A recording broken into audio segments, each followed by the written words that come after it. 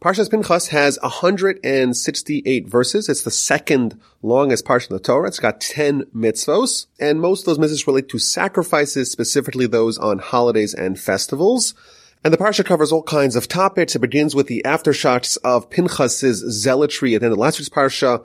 Moses gets to see the land, but not enter it. We read about the succession plan of Moses, the plan for dividing up the land once the conquest of Canaan is complete. And there's another census of adult army age males. The parsha begins, Hashem spoke to Moses saying, Pinchas, the son of Elazar, the son of Aaron, the Kohen, he turned back my wrath from upon the children of Israel when he zealously avenged my vengeance amongst them. So I did not consume the children of Israel in my vengeance. During the episode at the end of last week's parsha, when we read about the very public desecration of God's name, when one of the princes of the Jewish people took one of the princesses of the Moabites and in a very public fashion was sinning, Pinchas ended the wrath and he took God's vengeance when he zealously killed them too and stopped the plague that had erupted. And now Pinchas is given the plaudits and the reward for his actions. Now it's interesting, Rashi tells us that he is attributed not just to his father, the son of Elazar, the son of Aaron the Kohen. Rashi tells us, we know Aaron was a man of peace, and his action, while it may have looked like an action of violence, the truth is it was rooted in peace. It was him acting as the grandson of Aaron. So what's his reward? Therefore say, behold, I shall give him my covenant of peace. Now it's interesting. Rashi tells us that there's two kinds of vengeance. This is a vengeance where Pinchas is acting as the emissary of God. He is avenging God's vengeance, and therefore it's a mitzvah, and he is doing something to benefit the people, and he is given reward. God really should have had this act of vengeance, and Pinchas did it for him. And we see that in Jewish literature, the concept of vengeance, of course, is prohibited. One of the prohibitions we read about in Leviticus 19 is not to take revenge and not to act in violent ways. Yet we see that some kinds of vengeance, some acts of violence are indeed lauded. And that is specifically when someone is so consumed with rage at the spectacle of God's name being besmirched, of God's name being desecrated, and takes decisive action. The Talmud tells us in the book of Yoma that every Torah scholar who does not avenge like a snake, like a serpent, is not a true Torah scholar. That doesn't mean that someone acts in a petty way, taking revenge at those who slighted him.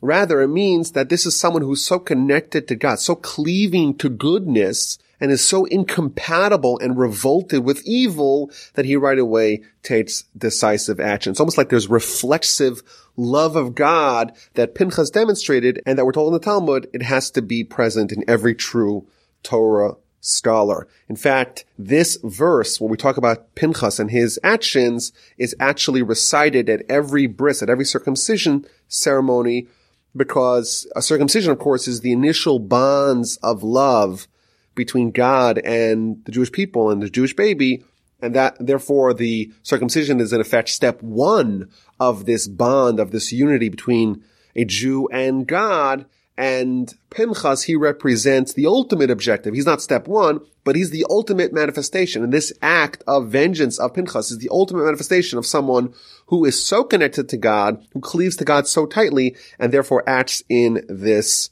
manner.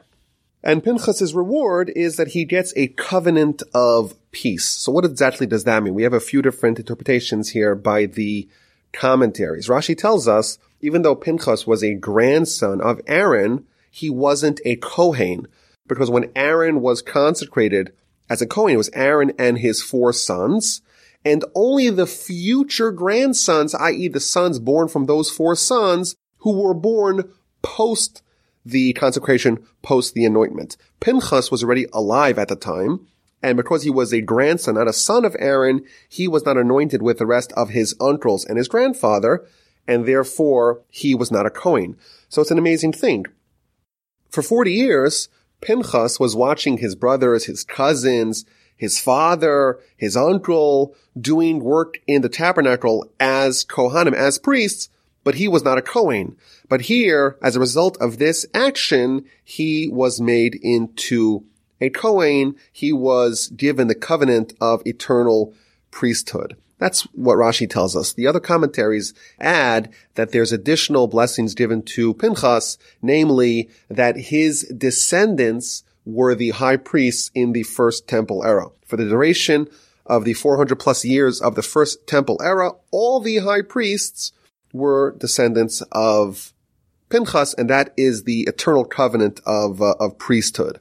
In addition, one of the commentaries, the Sforno, he invokes the Midrash. The Midrash tells us that Pinchas had an inordinately long life. In fact, the Midrash tells us that Elijah, that very important figure in Jewish history at the end of the first temple era, he is actually none other than Pinchas. Does that mean he's a reincarnation of Pinchas, or he's actually the same person operating under a different name? Is maybe a discussion we could have. But clearly we know that Pinchas lived for many centuries, and it seems at least plausible, according to some of the opinions, that he is still alive today in some way or another. Now, that idea that someone doesn't die and still lives is found in the Talmud and other Jewish literature. For example, it says Moses didn't die, even though the Torah says he did. Jacob didn't die, even though the Torah says that he did. And that is mostly understood on a spiritual level, that the spiritual death that happens typically did not apply to Moses, to Jacob, etc.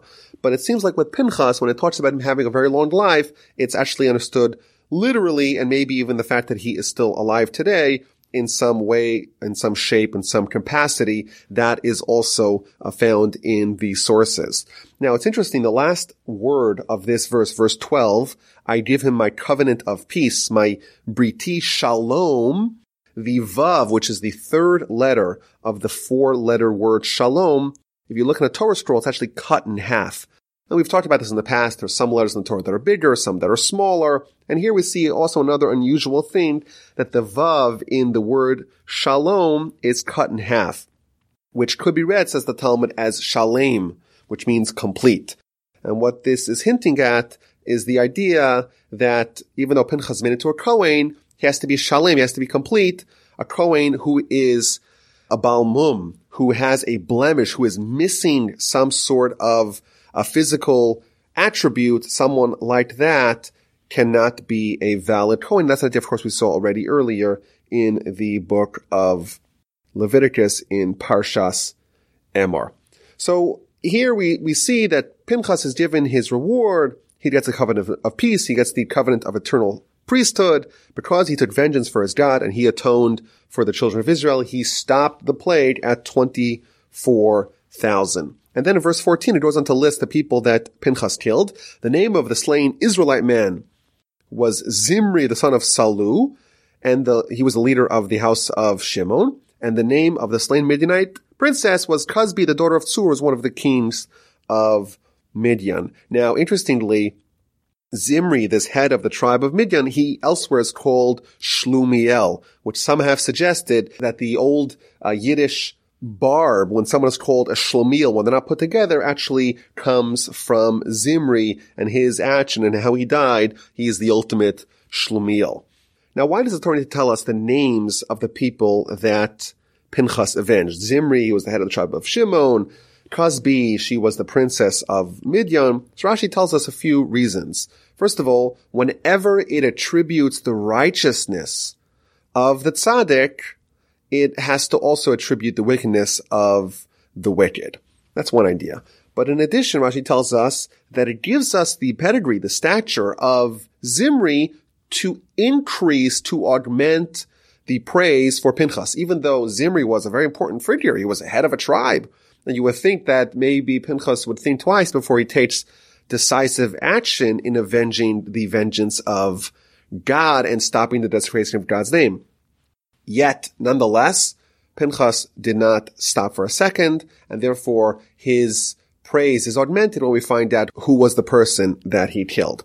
Now, in addition, Rashi tells us that we're told that Cosbi, the woman, she was the princess of Midian, and that shows us the hatred of the Midianites, that even a princess, even she was not spared of this mission to try to get the Jewish people to sin and to behave with harlotry towards the Jewish people. Now, right after we are given the reward for the hero, there is punishment for the perpetrators, namely the Midianites. And God spoke to Moses saying, harass the Midianites, smite them, for they harassed you through their conspiracy when they conspired against you in the matter of Pa'ar and the matter of Cusby, the daughter of the leader of Midian, their sister, who was slain on the day of the plague in the matter of Pa'ar. These people, the Midianites, they caused the Jewish people to sin, they caused the concomitant plague, and consequently, we're given instruction by God to harass them and to wage war with them and to smite them. Now, all the commentaries ask the question, well, there were two co-conspirators with this plot, with this conspiracy to get the Jewish people to sin. Of course, there was the Midianites, but it was also the Moabites. So how come God is telling Moses to go wage war with the Midianites, but not with the Moabites? So we found a few answers here. Rashi tells us that there's a very important figure who's going to emerge from the Moabites, namely Ruth. And because Ruth is going to be a descendant of the Moabites, she therefore saves the entire nation of Moab, and therefore they are not touched. And that shows you, of course, the power of one individual. Ruth, just as an individual, one single woman, she spared the entire Moabite nation from suffering the wrath and the war of the Jewish people. The Ramban offers two different answers. He says there's an important distinction between the Moabites and the Midianites in their plot, in their conspiracy against the Jewish people. The Jewish people, they were primed to go attack the Moabites. So the Moabites, they just wanted to defend themselves. But the Midianites, they had no business intervening in the war or the potential war that was about to happen between the Jews and the Moabites. And the fact that they intervened in a war that really was not their fight, therefore they are guilty and they have to be punished as a result. A second answer that the Ramban suggests is that the land of Moab and Ammon, that was given as an inheritance to Lot. And because Lot was someone who befriended and aided Abraham, therefore his land, namely the land of the Moabites, was untouched by the Jewish people, and they only attacked the Midianites. Chapter 26 begins with a census. It was after the plague, Hashem spoke to Moses and to Elazar, son of Aaron the Kohen, of course Aaron already passed away, saying, take a census of the entire assembly of the children of Israel from 20 years and up, according to the fathers' households, everyone who goes out to the legion in Israel, all the war ready, the army age males from 20 and up, they should be counted according to their families. Now, why is there another census now? As Rashi tells us that this is at the end of Moses' life, and therefore, when he was given the charge, the mandate to watch the Jewish people, he counted them. And now that he's about to die and return his flock, he's going to count them to make sure that he's returning the right amount. And in addition, Rashi tells us that this is comparable to a shepherd when a batch of wolves descended upon his flock and killed a whole bunch of sheep, and now he wants to count to find out how many are left over. Similarly, we just had the plague of the episode of the Moabites, and therefore there is another census that happens now in the plains of Moab. So it goes through the 12 tribes. It doesn't count the tribe of Levi together with the rest of the Jewish people, counts them subsequently. And there's a few interesting things here in this counting. So first of all, the way the families are counted, they're counted as per the families, not the general tribes, but the families within those tribes, namely the people that descended with Jacob to Egypt. When Jacob descended to Egypt to go join Joseph, he brought, of course, his sons and his grandchildren. And the names of those grandchildren, they establish families within the tribes. And therefore, they're counted specifically according to the families within the tribes. So, for example, Reuven is the firstborn of Israel. We read in verse 5, the sons of Reuven are Chanoch, and his family is the Chanochite family. And Palu, the Paluite family, etc. And it goes through the tribes and the names of the families and the total count of the people within each tribe. Now, it's interesting. Rashi in verse 5 tells us that if you read the names of the families, it doesn't just say this is the family name. It adds, it's Palu, the Paluite family. And the way it reads in Hebrew is that it adds a hey, the letter hey, at the beginning of each family name, and it adds a letter yud at the end of each family name. And the letter yud and the letter hey together make up the name of God. And therefore, the message here is that some people would question, is this really the family of this Jewish individual? After all, this nation was enslaved to Egypt, and Egypt had total dominion over the bodies of the Jewish people, of their Jewish slaves.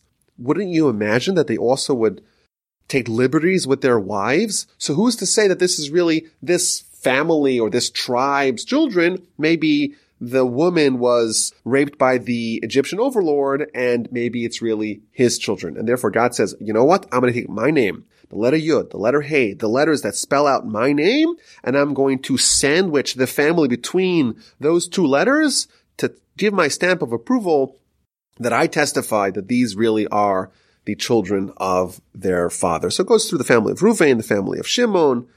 It goes through the family of Gad, and this is all done in the order of the way that families, the tribes, were encamped around the tabernacle.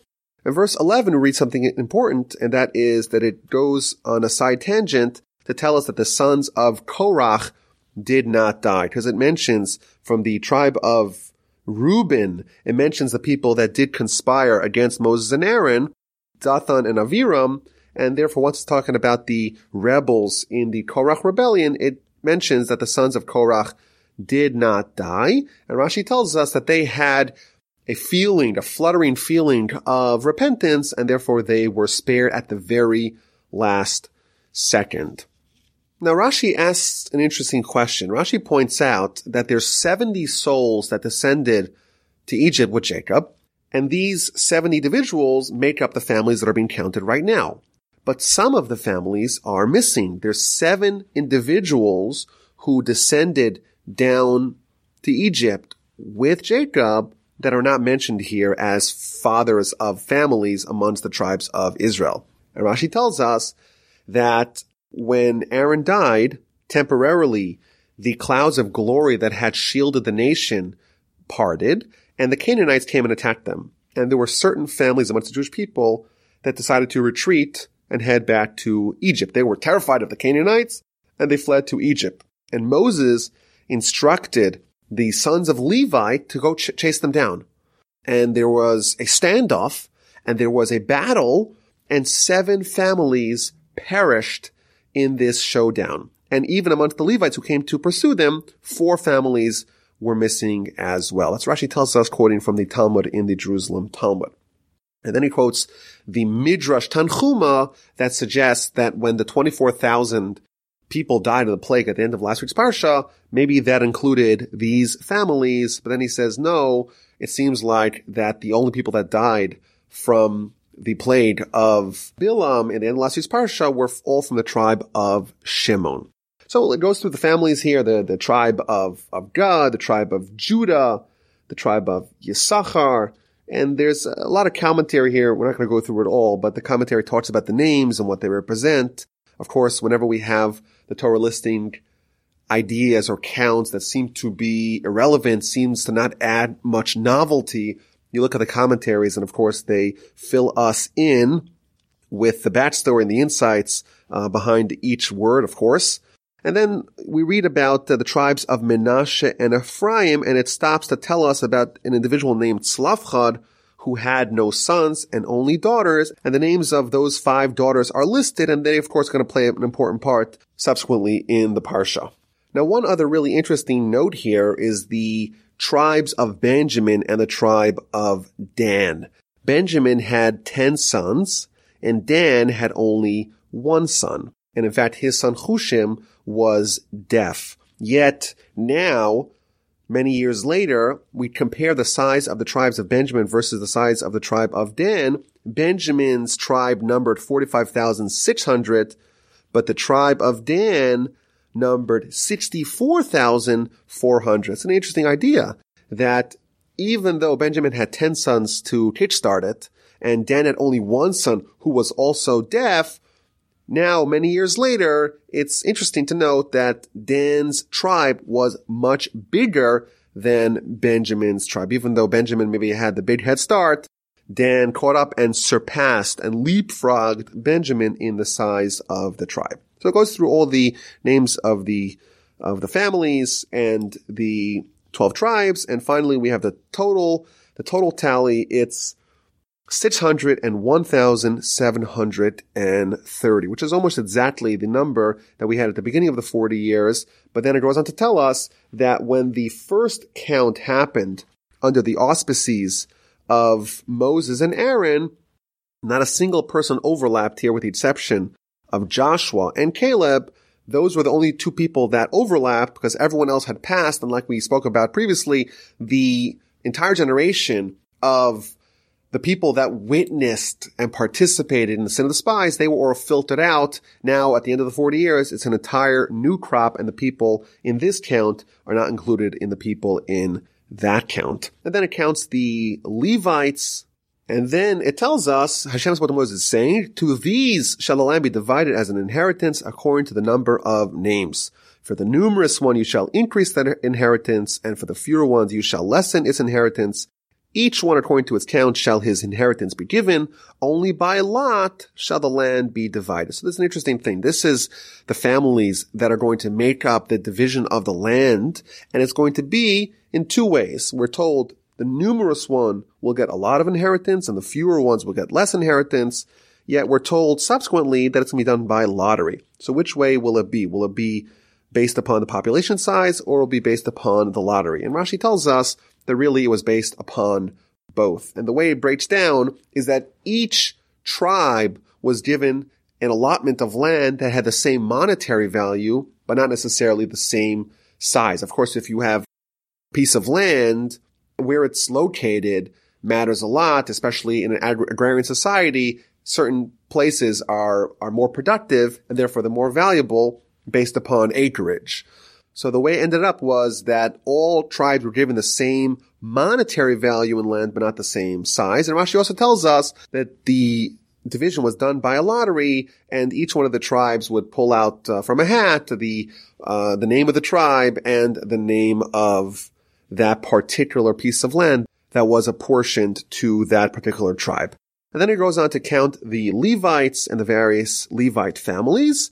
And the chapter concludes, these are the ones counted by Moses and Elazar the Kohen, who counted the children of Israel on the plains of Moab by the Jordan near Jericho.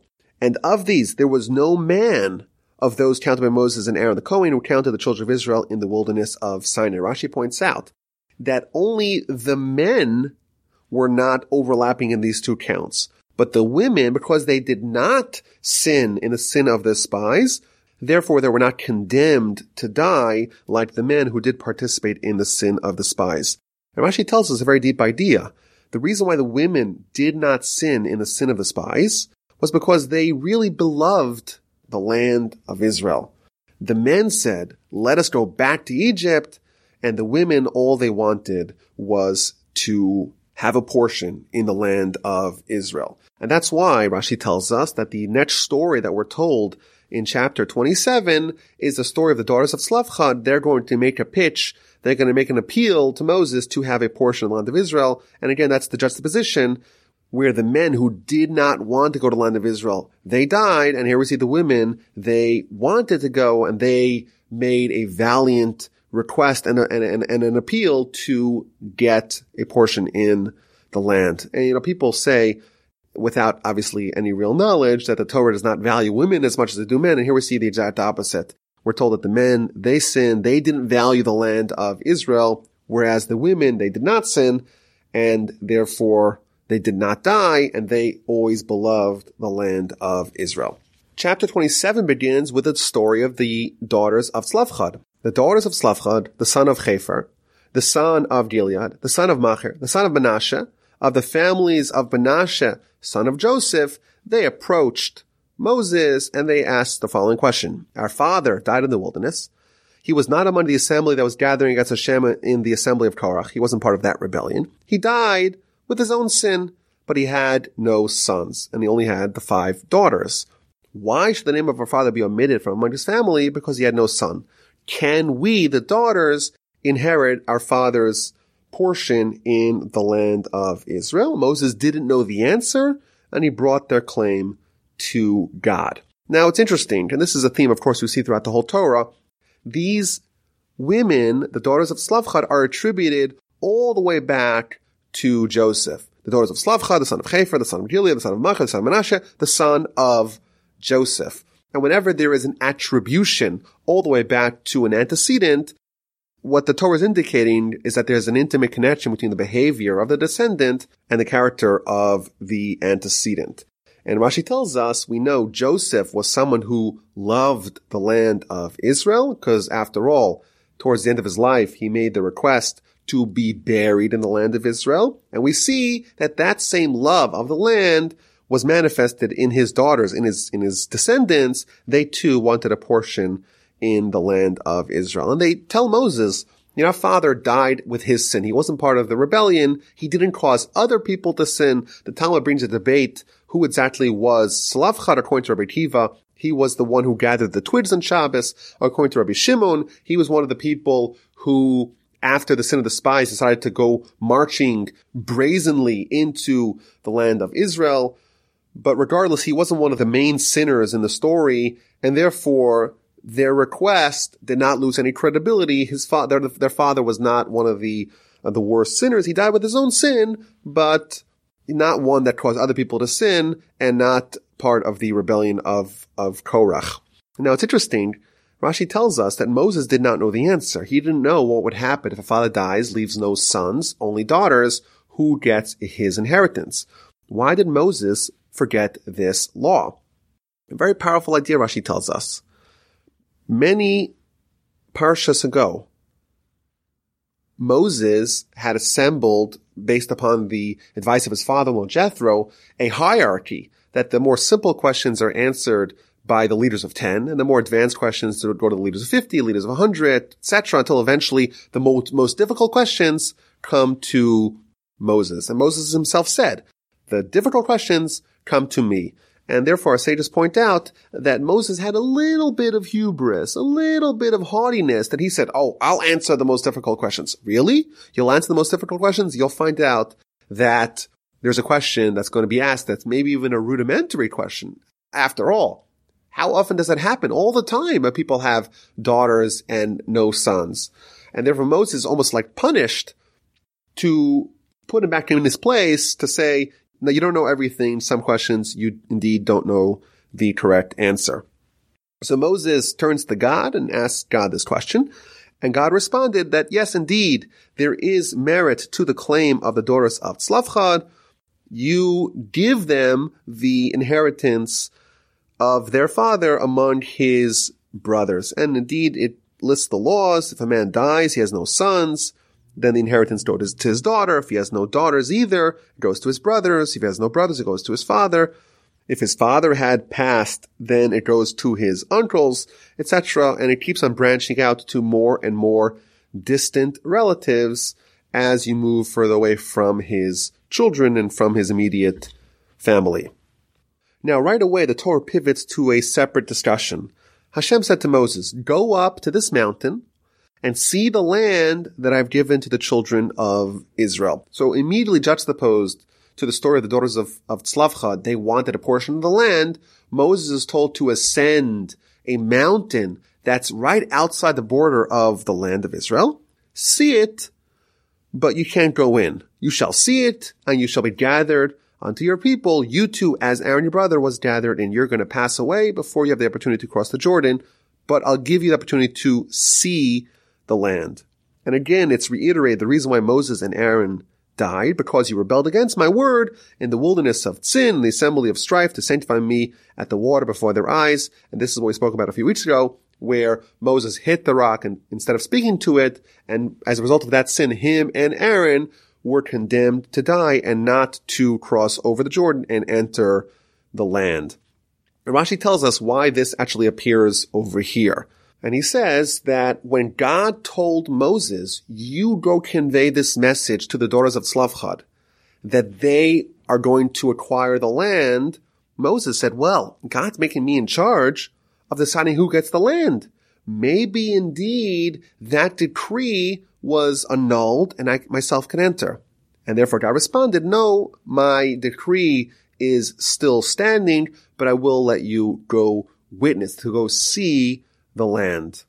Alternatively, once Moses entered the portion on the east bank of the Jordan that's going to be occupied by the tribes of Gad and Reuven, we'll read about in a little bit, that the tribes of Gad and Reuven are going to make their permanent dwelling on the eastern side of the Jordan. That's going to be annexed to the greater land of Israel. So Moses said, well, maybe once I enter this, that shows that the decree was nullified. And again, God told him, no, you will not be able to enter the land of Israel proper, even though you're entering the land that is annexed, that is adjacent to the land of Israel. So Moses is going to go up and see and visualize the land, but he's not going to enter it. Now, the Talmud tells us that why did Moses want to go into the land of Israel so desperately? And this is a theme that's going to appear again and again in the book of Deuteronomy, but we know that Moses was desperate to enter the land. Did he really want to eat its fruits so badly?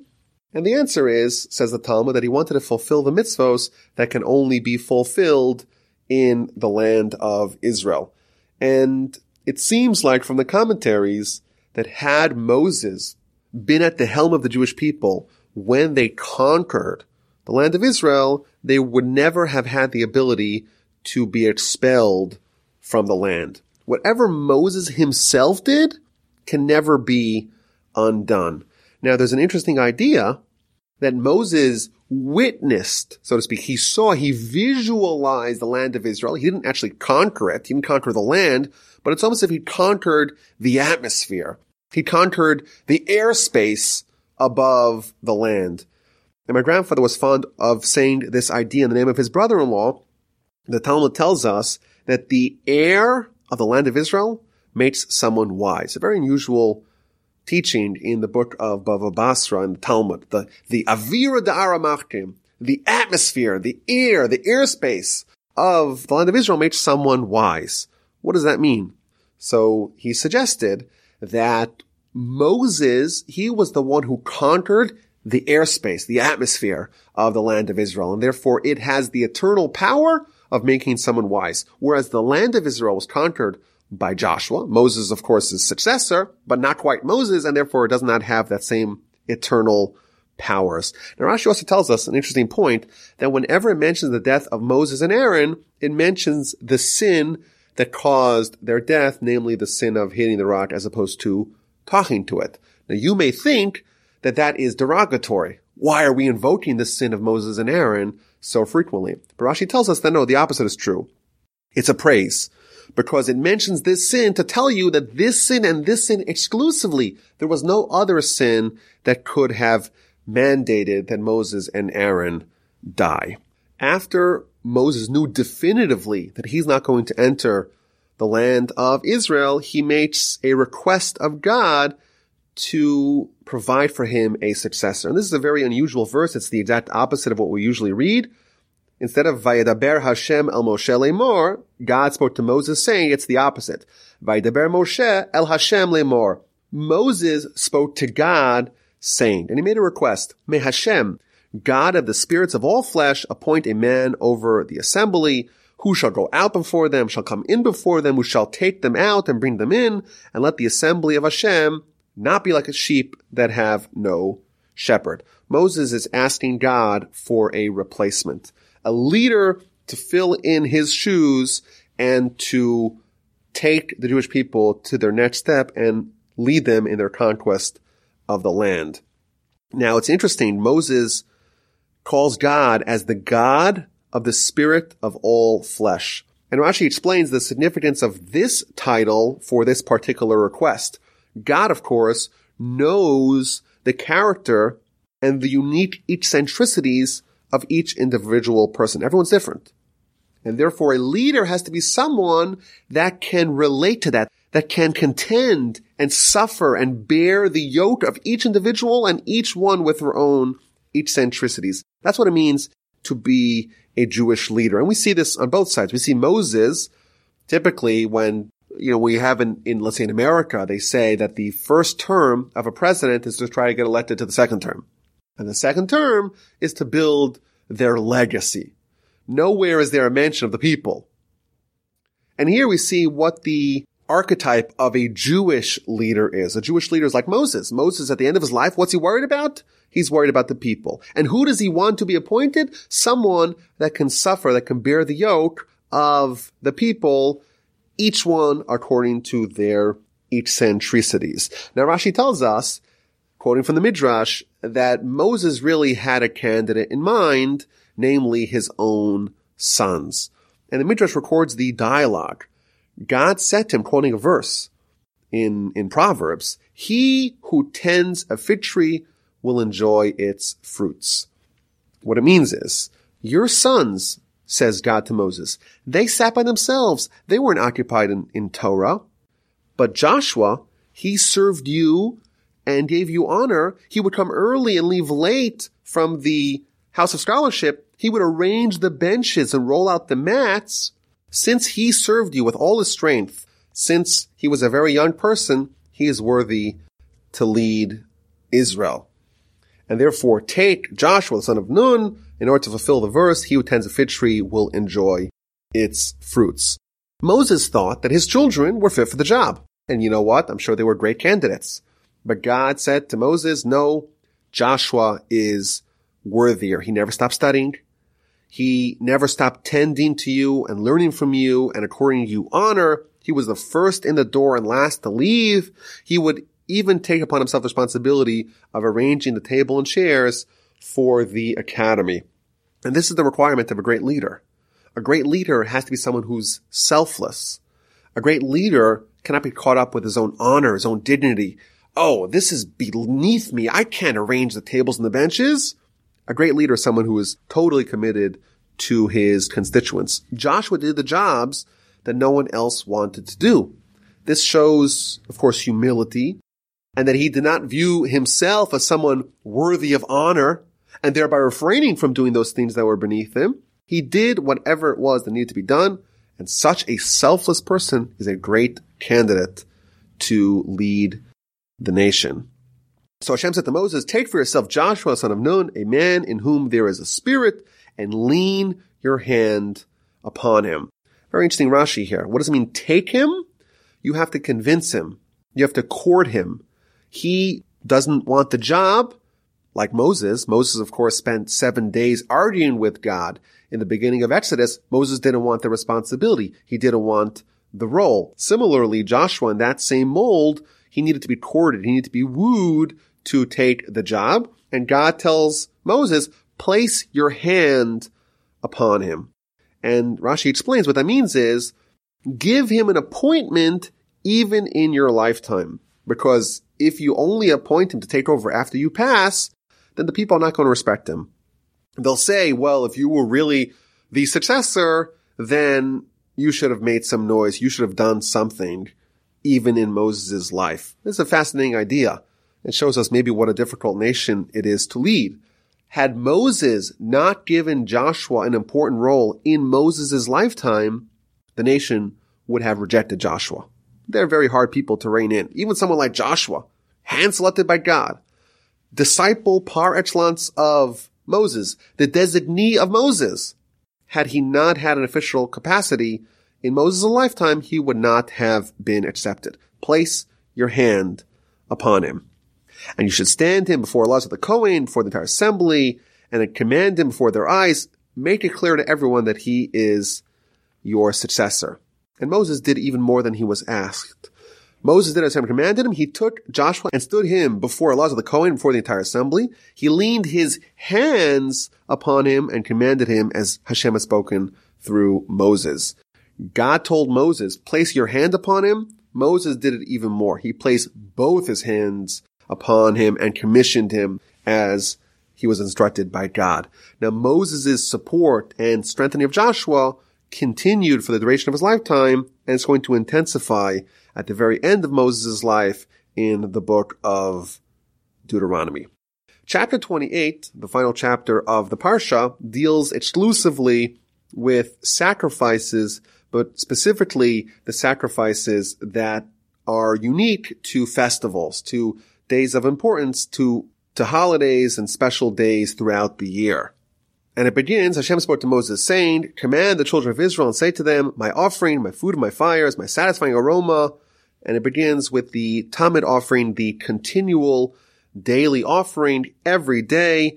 Once the tabernacle was erected for hundreds of years, you have one lamb in the morning and one lamb is sacrificed in the afternoon. And those are the bookends of all the sacrifices of that day. The first sacrifice is always the Tamid offering in the morning, and the final sacrifice is the Tamid offering of the afternoon. In fact, our daily prayer cycle is modeled after that. We have the morning prayer corresponding to the morning Tamid sacrifice, the afternoon prayer corresponding to the afternoon Tamid sacrifice, and the evening prayer is corresponding to the processing of the sacrifices of the day.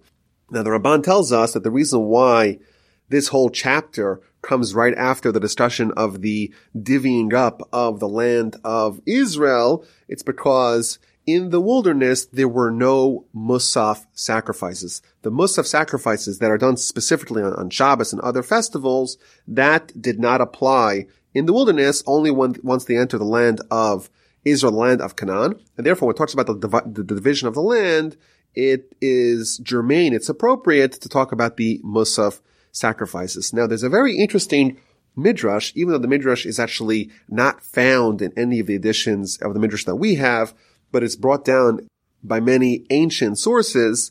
It brings a very interesting question. The question is, what is the one verse that encapsulates all of Torah?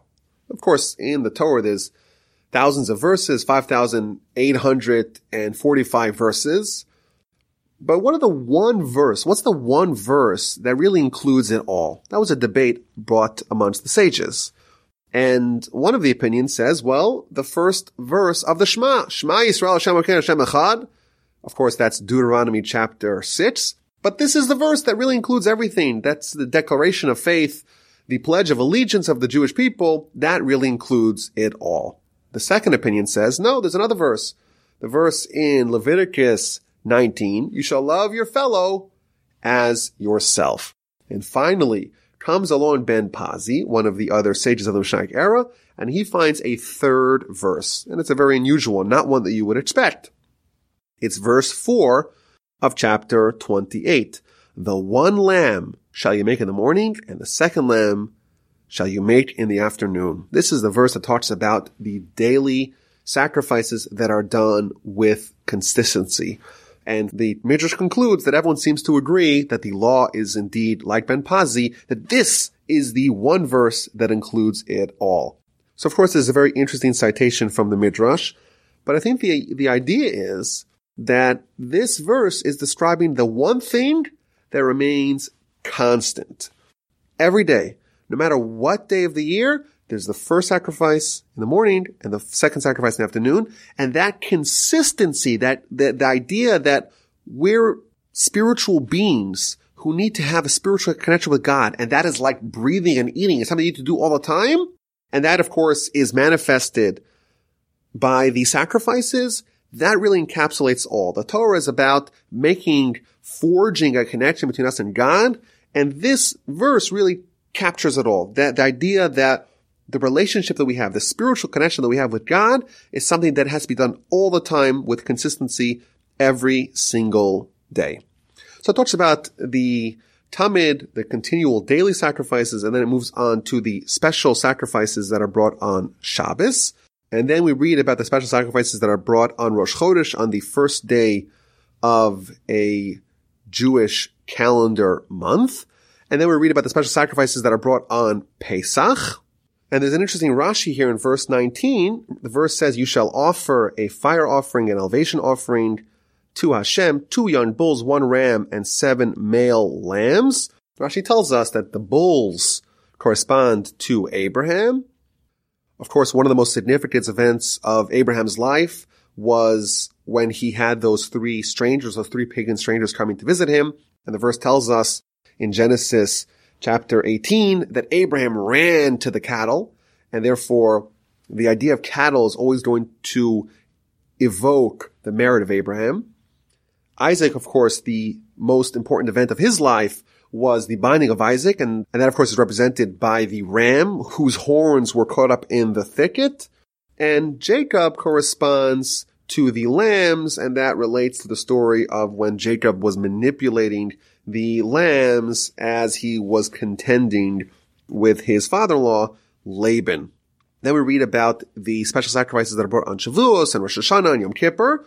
And finally, we read about Sukkot and Shemini Atzeres. And Sukkot is unique because every day of the 7 days of Sukkot, a different offering is given. So on day 1, there's 13 bulls that are offered as sacrifices. And day 2, that number drops to 12. And day 3 to 11. And day 4 to 10, and to 9, and to 8. And the final day of Sukkot, there are only 7 bulls. And if you add those tallies together, you have a total of 70 bulls in descending order. Whereas every day of Sukkot, there are 14 daily lambs that are offered as sacrifices for a total of 98 lambs. But that's constant. That's steady. That's consistent. Every day, there are 14 daily lambs that are offered every day of Sukkot. Rashi tells us that the 70 bulls of the festival of Sukkot correspond to the 70 nations. Of course, this is one of the big themes in Jewish philosophy, that there's 70 nations, and they correspond to bulls, very intimidating. And then, of course, the Jewish people, we're like the lamb, we're vulnerable. But here we see an idea that is presented on Sukkot, that yes, they're mighty bulls, but they're weakening. They're not going to be around forever. Whereas the lambs, they're steady, they're consistent, they're going to be around forever. Now, why 98? Rashi tells us that we're going to see a little bit later on in the book of Deuteronomy, there is a section that talks about the curses that are going to befall our nation in the event that we abandon God and His Torah. And if you count the amount of curses, it equals 98. And therefore, the 98 lambs, they're there to repent and to atone and to shield us from the 98 curses of Deuteronomy. Now, the day following Sukkot is what's called Shemini Atzeres, which is the 8th day, and it's appended to the festival of Sukkot. It's one extra day. And Rashi tells us a famous midrash that the Jewish people are so close to God, and we have 7 days of celebration together, and then it's time for us to leave and to separate from God. And God says to us, almost like a king who invited his children to a banquet, and they're there for 7 days, and the last day, the king says to the children, you can't leave me, stay for one more day. And that's the same idea. On Shemini Atzeres, it's the 8th day. We've been there for 7 days. It's time to leave. And God says, one more day. Now, the obvious question is that, you're just kicking the can down the road. If you have a hard time departing from God, you want to stay for one more day, well, the next day you're going to have the same problem. You're going to stay for that extra day, and then it's going to come time to leave, and then you'll say, well, I can't leave. Let me stay for even another day. So how do you solve the problem? And the answer is that the focus of Shemini Atzeres, the focus of this final day, is to cement the relationship so that even when you do leave, it's as if you're still connected, you're still bound together. And of course, today we celebrate what's called Simchat Torah, the celebration of Torah. And of course, nothing embodies the connection that we have with God like the Torah. And even though the festival may go away, the connection is still maintained via us connecting to His Torah. Now, Rashi says another idea here in verse 36 that may be initially counterintuitive. It says that the reason why we have this decreasing in intensity and size of the sacrifices, it's a lesson for us in character and how we're supposed to behave. Suppose you have a guest. The first day, you're supposed to give him big, juicy, succulent steaks.